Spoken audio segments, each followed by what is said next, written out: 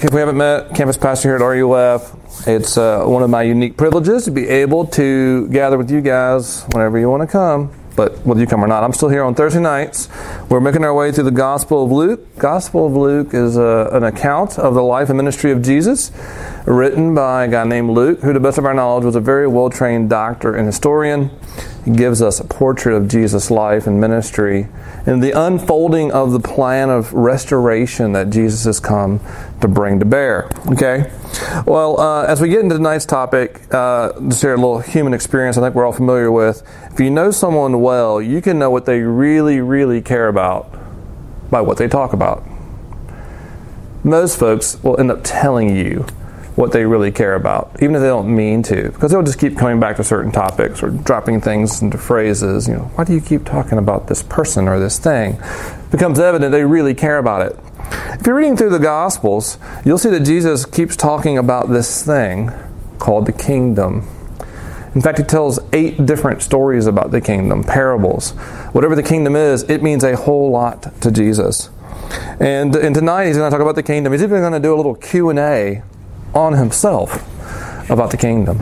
It's important to him. It should be important to us. I'm going to read from Luke 13. Feel free to follow along up there or in your own Bibles.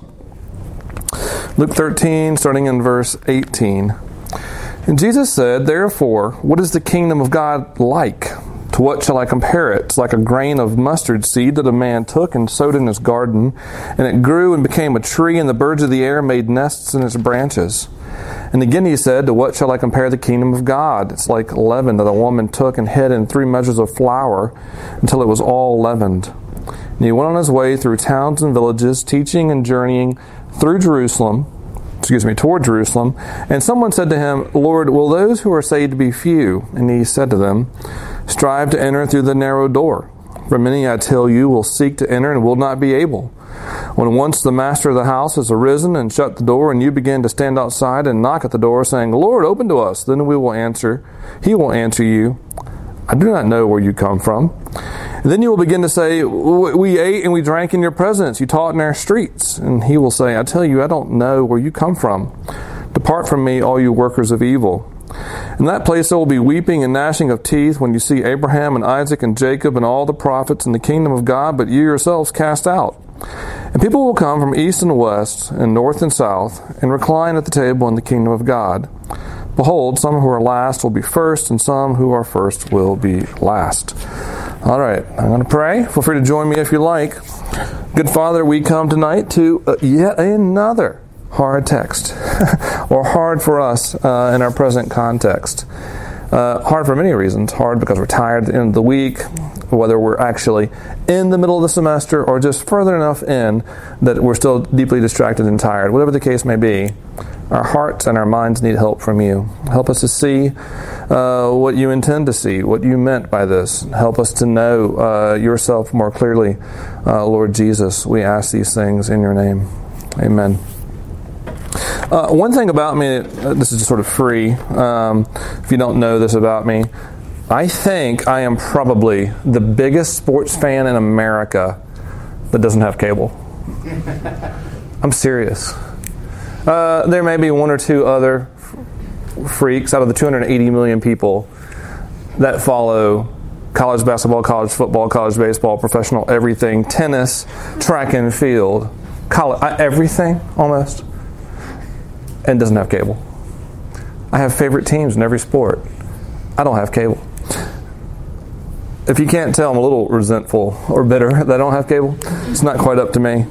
But anyway, on that TV I have that does manage to get a few stations, I saw this commercial maybe a year ago. You may have seen it. I thought it was great. It's a DirecTV commercial called Satisfaction. It starts with a quick shot of this little 1800s pioneer cabin set in the middle of modern-day suburbia, and it zooms into this quaint living room with a young family, and the sweet Mrs. approaches her husband and says, "Dear, why don't we switch to DirecTV?" And the father replies, "Now, Mother, we're settlers. I settled for cable all my life."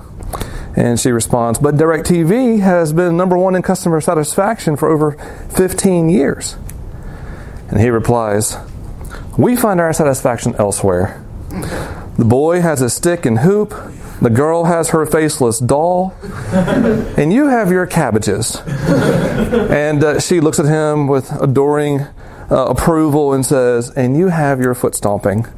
And he smiles back and says, I sure do. And he starts stomping and clapping on his knee. And the narrator finally comes over and with the tagline, don't be a settler, get rid of cable, and upgrade to DirecTV. I like that in lots of ways. I like that commercial. I would settle for cable, actually. But it's okay. We've settled for much worse. Jesus is coming tonight and talking about the kingdom and the coming of the kingdom. And to many of us, probably in the room, but certainly true in the culture, when Jesus talks about the kingdom, or when Christians talk about the kingdom, the very language sounds like something out of 1800s Pioneer skit. It sounds antiquated, quaint, unimpressive, perhaps less than satisfying. And for some others in the room, and certainly in our culture, it's worse. It might sound oppressive, exclusive, or backwards. Some people may just simply look at the world around them and say, if Jesus came to change the world by a kingdom, perhaps it's time for an upgrade, because the world's a mess.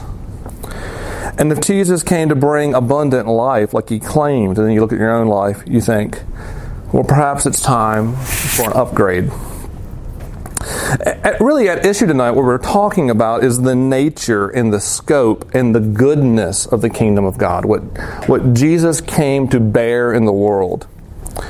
And my contention tonight, as we say in our text, is that when we rightly see the goodness of God's kingdom and His King, we'll strive to enter it. When we rightly see the goodness of the kingdom and the King, we'll strive to enter it. Now, as we look through our text, no doubt there will be things that jump out and you say, that's not exactly what I would call an impressive feature. That's not something I'm necessarily looking for, or that's not a really good selling point. Jesus makes it really clear in verse 24 that He wants people to enter. Verse 24 He says, strive to enter the narrow door. And the question I think I sort of want us all to ask tonight is, why should I? And if I do, how can I? Because there seems to be lots of reasons why we shouldn't. And our text is going to present us some paradoxes. And I'm just going to own all the paradoxes. In fact, 3 paradoxes here for your main points tonight. First, a weakness that changes the world. Second, a narrow door for all the world. And third, enter through the exit. So, starting with a weakness that changes the world, Jesus starts this conversation by asking himself a question. But for the benefit of those who are listening, he asks, what is the kingdom of God like? To what can we compare it? And he gives here 2 similitudes, not allegories. Allegories, you would try to press every detail. The farmer's this, and the sower's this, and the tree's that, and the ground's that. And he's making one point, one simile. There's like one thing he's really talking about. And the 2 similitudes he offers us are stories of great, well, not even great, almost incomprehensible weakness. You read these stories and what you see is perceived weakness. Verse 19, the kingdom is like a grain of mustard seed. Verse 21, the kingdom is like leaven. I could be wrong when I say like a few of you short. Most of you aren't employing mustard seed in your home, or even mustard. You're just buying the cheap value right stuff for $1. You might not know much about mustard seed. It took 750 grains of mustard seed to make 1 gram. These are really, really small things, right? Really small. And Jesus is saying the kingdom's like a mustard seed. And if you're one of his disciples, and frankly the disciples, his original 12 followers, were people about your age, maybe with an exception or 2. They've left everything, family, work, to follow him. And Jesus says the kingdom's like a mustard seed. And it would be completely natural for them and you to say, what in the world have I gotten myself into? I've just joined the lowliest losing cause in the history of the world. The kingdom's like a mustard seed? Jesus, we want the kingdom to change the world. We got evil oppressors we'd like to roll back. There's injustice we'd like to fix. it's like a mustard seed. And he gives them a second story. It's like leaven. And leaven was not exactly yeast, but it was used like yeast. It's basically like old dough that had this organic ability still. Like you just leave it laying around the house to work into new dough. And in this case, it's being worked into like 100 pounds of dough. But this stuff was ubiquitous. It was just laying everywhere. There's nothing impressive about it. Where Jesus says the kingdom's like, and you're expecting something powerful, and Jesus says it's like a mustard seed, it's like leaven. Completely unimpressive. Perceived weakness. And it gets worse. Jesus says you take that seed and you sow it in the garden. You take the leaven and you hide it in 3 measures of flour, which is a huge amount. And what happens? Completely disappears, right?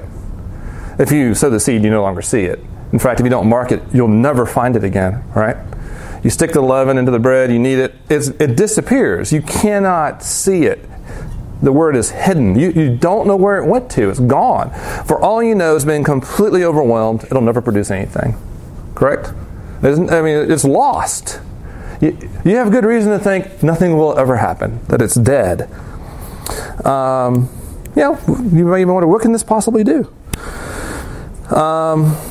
Josh Ritter, singer-songwriter that I really deeply like, sort of sings of the impotence of perhaps Christianity when he sings the line, "The keys to the kingdom got locked inside the kingdom. The angels fly around in there, but we can't see them. Oh, maybe there is some power, but it seems to be completely locked up. We can't see any signs that this is doing anything." That's his contention. I think a different point of view might be helpful. Yeah, the world's not the way it's supposed to be. It's not flourishing with justice and peace. And we may wonder if what Jesus is doing is actually making real progress or not. But some of this may be a point of view thing. Chesty Puller. Anyone familiar with that name? Chesty Puller? Yeah? Oh, you would. Yeah, former Marine. Well decorated. Actually, no one's more well decorated than him. During one particular mission in the Korean War, the Chinese communists had overrun the Yalu River, and 10 Chinese divisions had surrounded Colonel Puller's 1st Marines. Puller saw the situation with his own particular brand of logic, and basically he told his men, "Those poor souls, they've got us right where we want them. We can fire in any direction now." In another occasion like that, he said, "They're in front of us. They're behind us. We're flanked on both sides by an enemy that outnumbers us 29-1. They can't get away from us now." He was serious. In some ways, depending on your point of view, that's exactly what's going on. God has come into the midst of the world to bring His kingdom to bear with tremendous power. It looks weak. It looks vulnerable. Boom! Just like that. It looks overwhelmed, and then zap, tremendous things happen. Yeah. And so what Jesus is saying is not that the kingdom is weak or hidden, but the transformative power that happens, that this seed that is hidden, that's planted, this leaven that just seemingly disappears, it grows into a tree. It actually leavens bread, and it transforms it chemically into something else. The point is not that the kingdom's weak. The point is that it's perceived as weak, but it has that the word, that the seed, that what's driving the kingdom, though perceived as weak, is actually really powerful and able to bring transformation from the inside out. I don't have time to do a full history lesson. I think you would get rather bored by that. But I would commend to any of you at least a short study on the history of Christianity over 2,000 years. You may have the impression, living in the West, perhaps rationally so, that the kingdom, that Christianity is not doing so well. Growth of new atheism, the growth of nones, well reputed, and Pew Research and everything else. But the church continues to grow all over the world. All over the world. The church grows in impossibly hard places. People are believing Jesus more and more and embracing Christianity more and more all over the world. In Africa, in China, Philippines, Southeast Asia, in places you think would be impossible for it to thrive. It thrives. To the tune of over 2 billion people at this point that would identify as Christians. The history of the church, of the kingdom that Jesus brought to bear, is one of growth. It's one of surprising growth all over the world in hard places in ways we wouldn't expect. So you may be thinking then, okay, well, whatever. Maybe that's true. So whatever. Maybe that's good. But really, this text has some troubling features there. You may not have noticed it. I did. You get this whole narrow door thing. You're saying like 2 billion people, but Jesus says few get in. What do we do with this? And our second point here is that the way the kingdom works is it offers a narrow door for all the world. Jesus asked himself another question. No, actually, someone else asked him a question. Will those who are saved be few? And I think they're actually looking for like a number, a quantitative answer. And Jesus doesn't answer that way. He gives them more of a qualitative answer. They're perhaps looking for a hypothetical thing, and he's trying to be actually personally helpful.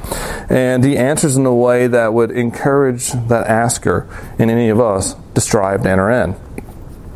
Now, I want to own some hard parts of this text right here. Not running away from it yet. The door is narrow. That's what it says, verse 24. Strive to enter through the narrow door. Many, I tell you, will seek to enter and will not be able. There will be people that try to get in that won't. And verses 25 through 27 sort of detail those futile attempts that folks, once the door is closed, will be beating on the door, asking them to get in, and they will not be admitted. Verse 28, sort of the clincher here on this one. In that place there will be weeping and gnashing of teeth when you see Abraham and Isaac and Jacob and all the prophets in the kingdom of God, but you yourselves cast out. Cast out. Excluded. Excommunicated. Expelled. Out. Just in case you're not clear what we're talking about, we are talking about hell. But we're not, actually. Not going to do it right now. But if you're disappointed or think I'm a coward, I'm not a coward. Much. I'm not a coward, actually. No. No. If you're disappointed I'm not going to hell because you think I'm a coward, here's my promise. If you're just dying for a good sermon on hell, 2 weeks from this week, you'll get your sermon on hell. I know almost none of you are looking forward to a sermon on hell. But it's in the text, and it's an objection that people have. How can I believe in Christianity when God is willing to consign people to hell? How can I believe in a God of love that would actually eternally punish people? Well, we'll talk about it in 2 weeks. It's in this text. It's in another text that's coming. Jesus isn't afraid to say these things, and I'm not afraid to talk about them. So 2 weeks from now, we'll talk about it more. I'll even take your questions. All right. So, but I do want to deal with what's here, not completely run away from it. Jesus is saying the door is narrow. Not everyone's going to get in. And it sort of seems maybe to some of us like this. There's this old, anybody here, you have to be really old and weird, or weird. Anybody here ever read a Choose Your Own Adventure book? Yeah. Okay. All right, I take it back. You're not weird. Sorry. I apologize, actually. I thought you might be weird because those were written when I was a kid. Are they still writing new ones? Might be the same ones. Okay. Well, yes. So maybe some of you, that's true. Maybe some of you know this one. There's one particular book named UFO 5440. He's laughing. He memorized this one. UFO 5440 is a really interesting story. If you're not familiar with the way the books work, as you go, you reach choices. You make a choice, takes you to a different page. You read, you meet your fate. You suffer the consequences of your decision, or perhaps you thrive and live on. Just depends on the choices you make. In UFO 5440, there's one page that describes the player finding a paradise and living happily ever after. There's a problem. There's no storyline that leads to that page. They wrote the book in such a way that you could not get to that page. You're thinking, that's weird. Yeah, some weird soul wrote that. Well, that may be what this feels like. The promise of a kingdom, the promise of rest, the promise of glory, but you can't get in. The door's too narrow. How do you actually get there? And so while I want to own that Jesus says the door is narrow, I also want you to see something else. The door is broad enough for the whole world. By the whole world, I don't mean everyone. Nowhere does the Bible claim that everyone, this is universalism, goes to heaven. But that The whole world is invited, and people from the whole world will be there. You see it in verse 29. People will come from east, west, north, south, recline at table in the kingdom of God. What Jesus is foretelling here, and what's happened since then, is that just like God always wanted from the very beginning, in Genesis chapter 12, the nations have come in. All the languages, all the peoples, as God created them in their diverse beauty, He's always wanted them, and they've come in. In fact, I contend, along with others, that Christianity is exclusively the most inclusive religion ever. I mix those things together, but on purpose. Transnational, translingual, transcultural. It's hard to see, because we can't get a 50,000-foot view of the entire church and see all the diverse beauty that exists all across the world over 2,000 years. But there's another portrait here that I think is similar to it that might sort of help you. You can't see the whole world and all its diverse beauty, but I'm going to show you something else. Verse 22, Jesus went on his way through towns and villages, teaching and journeying toward Jerusalem.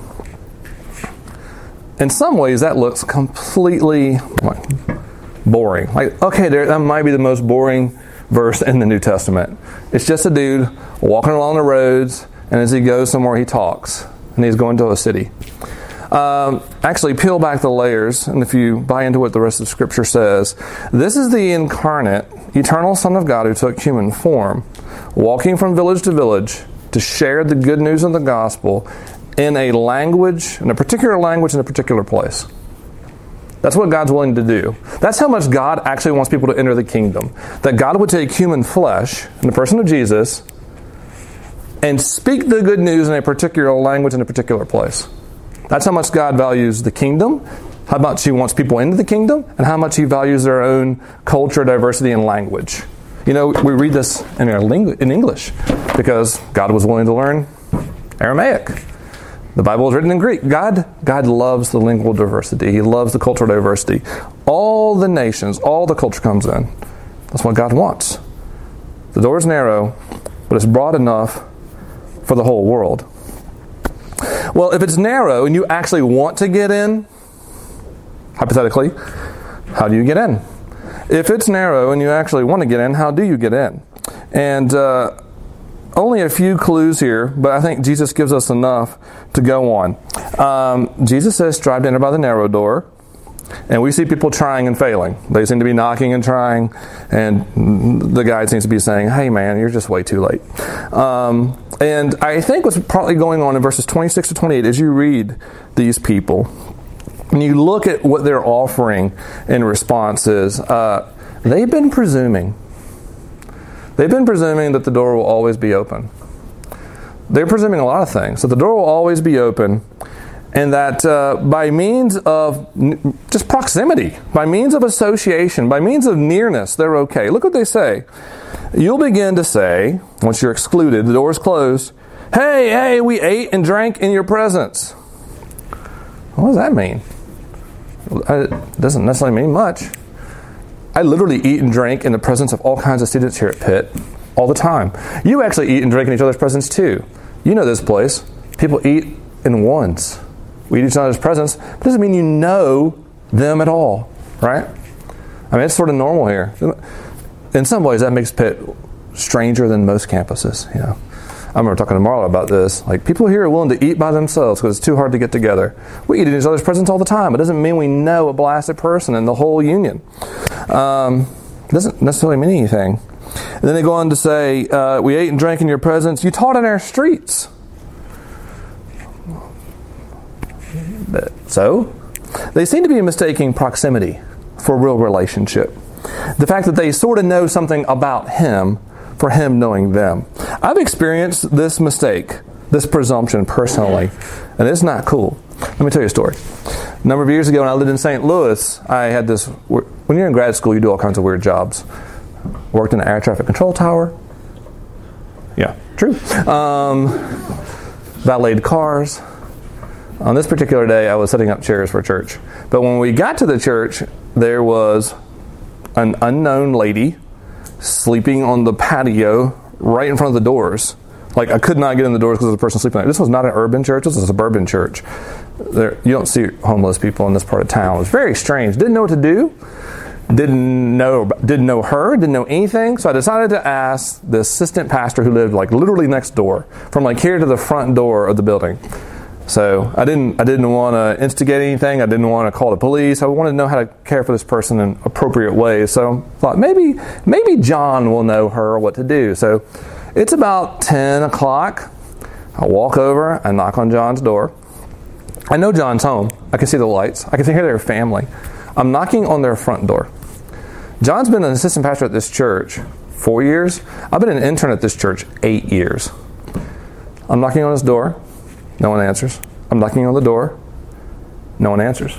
I'm knocking on the door. This goes on, try not to exaggerate, 4 or 5 minutes. I know he's there. I can hear them. I know they can hear me knocking. Okay? 10 o'clock at night, young family, before Sunday morning. He never answers the door. Instead, as I'm knocking on the door, I see bright red and blue lights coming from behind me, illuminating the front yard, and then me. And I hear a car pull up, and I hear someone open a car door and say, "Please turn around and stick your hands up." John called the cops on me. John called the cops on me. This is why. A couple things here. One, no one had ever knocked on his door at 10 o'clock at night. And this major mistake right here. I knew John. I knew John lived in that house. I knew all about John. John didn't know it was me. He had no idea it was me. John didn't know me. You're thinking, why didn't you text him? I didn't have a cell phone. If I had, then he would have known it was me. If he had known it was me, he'd have let me in. That's the point here. These folks are saying, like, we sort of know you. We've sort of been around you. It's presumption. We have enough of an association where we should be able to get in. And Jesus' reply is, I don't know where you came from. I don't know who you are. I don't know you. We've had the opportunity. You're right. You've ate in my presence. You listen to my teaching. I don't think you've ever pursued me because I actually don't know you. I don't know who you are. Association's not enough, and presumption is dangerous.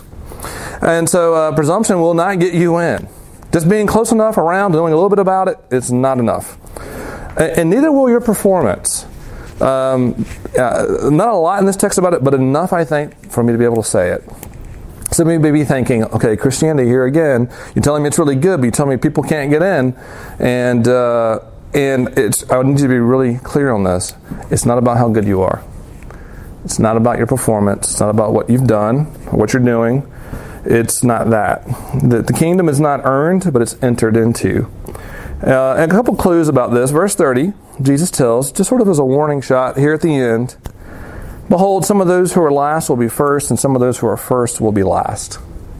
Jesus is talking about those who will actually enter the kingdom. And he's saying, hey, some of those folks that you think are A+, A-list, top of the leaderboard, shoo-ins, not getting in.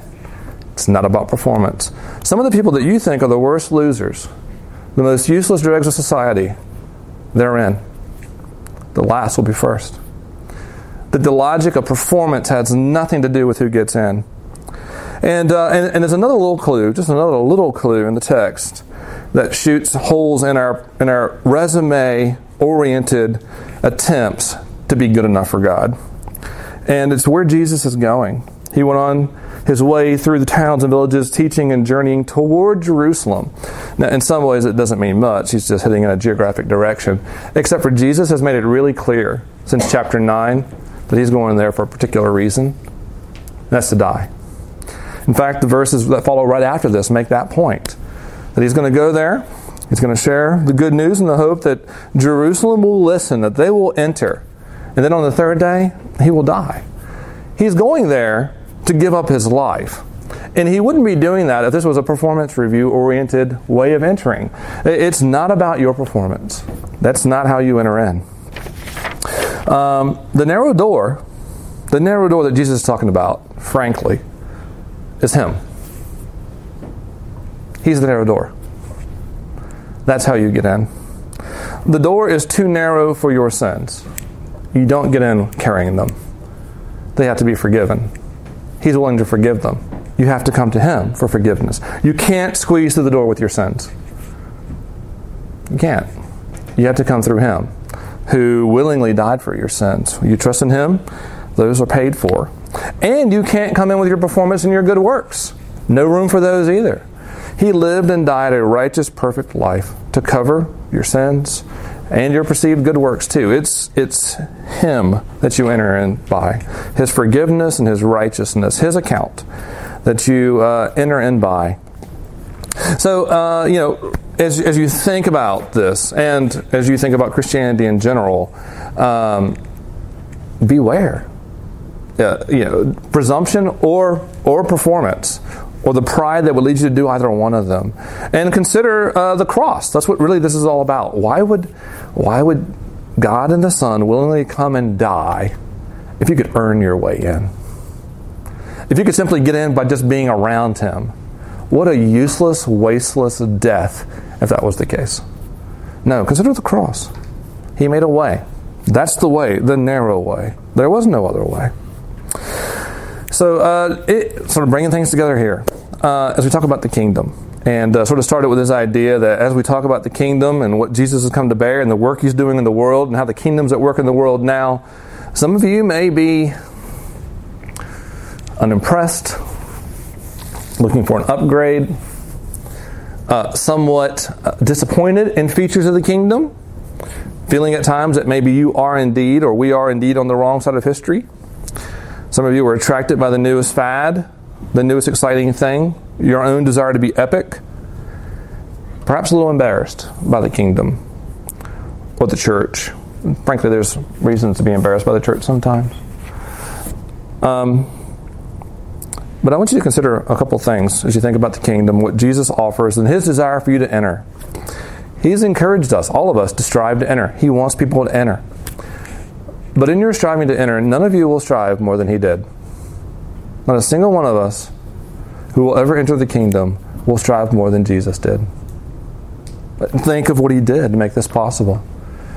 God became flesh, lived a perfect life. We say yes to temptation easily. It comes and we're like, nah, yes, that sounds great. I will do that gladly. Or, no, not today. Yes, I'll do that. Thank you. Jesus said no all His life long, and it was hard in order to live a righteous life.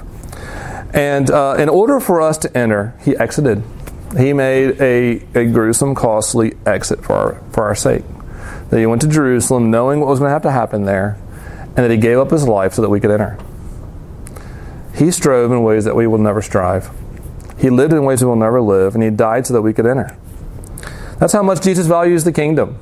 How much does Jesus value the kingdom? He gave His whole life to it. How much does He want you to enter in? He gave His whole life for it. He died for you, that you might enter in. So that's the good news for the night. Even the good news is heavy. But I'll pray and ask that God will show us the goodness in these things. Lord Jesus, we thank You that You were never a coward, that You talked